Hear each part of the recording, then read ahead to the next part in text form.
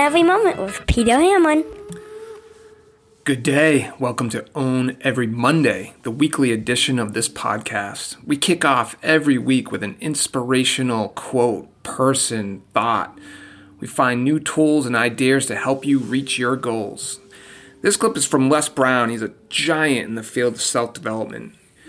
You'll hear in this clip how he got his start at a small radio station in Ohio and how he overcame some amazing challenges to rise to the top of his field and positively affect the lives of millions and millions of people, including myself. So please enjoy, have a great week, and we'll talk to you soon. I was identified as mentally retarded, put back from the 5th grade into the 4th grade, and stayed in that category until I got out of high school. I don't have any college training, but I met a high school teacher who one day changed my life. I was waiting on another student, and when he came in, he said to me, "Young man, go to the board and write what I'm about to tell you." And I said, I can't do that, sir. He said, "Why not?" I said, "I'm not one of your students." He said, "It doesn't matter. Follow my directions now." I said, "I can't do that, sir." He said, "Why not?" I said, "Because I'm educable mentally retarded." And he came from behind his desk and he looked at me. He said, "Don't ever say that again. Someone's opinion of you does not have to become your reality." And as he talked, my heart began to beat fast. Tears began to run down my eyes, and I was in the back just listening to him, because the speech he was giving, that speech was for me. And he said, "Les Brown," he said, "if you want to do anything worthwhile in life, you've got to be hungry." I told Mr. Washington I wanted to become a disc jockey. And so I started working to develop myself. He said, "I want you to practice every day being a disc jockey." I said, "But I don't have any job now." He said, "It doesn't matter." He said that it's better to be prepared for an opportunity and not have one than to have an opportunity and not be prepared. And as I was working to develop myself, I applied for a job as a disc jockey, WMBM on Miami Beach. I went to a guy named Milton Butterball. I said, "How you doing, Mr. Butterball? I'd like to get a job as a disc jockey." He looked at me, he said, "You have any broadcast background?" I said, "No, sir, I don't." "You have any journalism background?" I said, "No, sir, I don't." He said, "We don't have any jobs available." I said, "Yes, sir." I went back to Mr. Washington and I told him. He said, "Don't take it personally." He said, "Most people are so negative, they will have to say no 7 times before they say yes." He said, "Go back again." So I went back again. I said, "How you doing, Mr. Butterball? My name is Les Brown." He said, "I know what your name is. What do you want?" I said, "I'd like to know whether or not you have any jobs as a disc jockey, sir." He said, "Didn't I just tell you yesterday we didn't have any jobs?" I said, "Yes, sir, but I know whether or not somebody got laid off or somebody was fired, sir." He said, "No one was laid off or fired. Now get on out of here."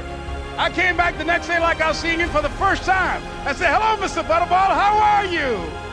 He looked at me with rage. He said, "Go get me some coffee." I said, "Yes, sir." And I went to get him some coffee. After a while, I would get their lunch and dinner, and I would go in the control rooms and take the disc jockeys their food, and I would not leave until they would ask me to leave. One Saturday afternoon, while I was at the radio station, a guy named Rock was drinking while he was on the air. I was the only one there, looking at him through the control room windows, walking back and forth, young, ready, and hungry. Pretty soon the phone rang, and it was the general manager. And I answered the phone. I said, "Hello?" He said, "Les, this is Mr. Klein." I said, "I know." He said, "Rock can't finish his program." I said, "I know." He said, "Would you call one of the other DJs in?" I said, "Yes, sir." I hung the phone up. I said, "Now he must think I'm crazy." I called my mom and my girlfriend, Cassandra. I said, "Y'all turn up the radio and come out on the front porch. I'm about to come on the air." I waited for about 20 minutes, and I called him back. I said, "Mr. Klein, I can't find nobody." He said, "Young boy, do you know how to work the controls?" I said, "Yes, sir." He said, "Go in there and don't say nothing here." I said, "Yes, sir."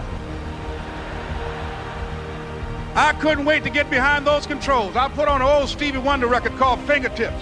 I sat down behind that turntable. I said, "Look out, this is me, LB Triple P, Les Brown, your platter playing papa. There were none before me, and there will be none after me. Therefore, that makes me the one and only. Young and single and love to mingle, certified, bona fide, indubitably qualified to bring you satisfaction, a whole lot of action. Look out, baby, I'm your love man. I was hungry."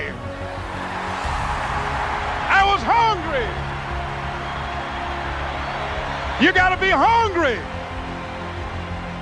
Begin to know that you have greatness within you. And if just one of you here begin to envision yourselves as being blessed and highly favored to reach your goals, if just one of you capture the essence of what that means, that you have greatness within you and a responsibility to manifest that greatness, that you can make your parents proud, you can make your school proud, you can touch millions of people's lives, and the world will never be the same again because you came this way. It was hard, ladies and gentlemen, coming to speak to people. And I was facing financial difficulties in my own life. I was behind on my bills and my dreams, and I'm saying to them, you can live your dream. It was hard, ladies and gentlemen. It was very difficult to pick myself up each day believing that I could do it. There were times that I doubted myself. I used to ask myself, can I do this? And something said within me, you're the one. Don't give up on your dream.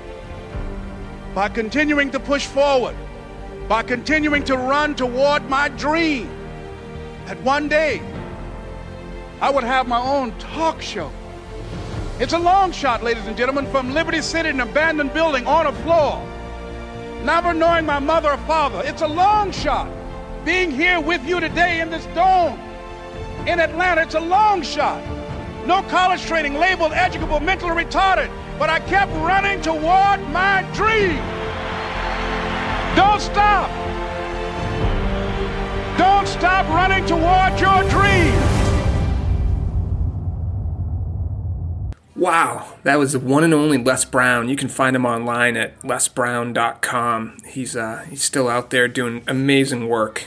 And if you enjoyed this show, you found some value, inspiration, please subscribe. Give it a 5-star rating and a review over at Apple Podcasts. And please keep coming back. Are you looking to grow or launch your business or next project? Stuck not knowing what to do next? Well, please visit my website at www.peterhamlin.com. Send me an email and let's have a conversation. Let's see if we can work together to fulfill your potential and find your ultimate purpose. And remember, own every moment. We'll see you soon.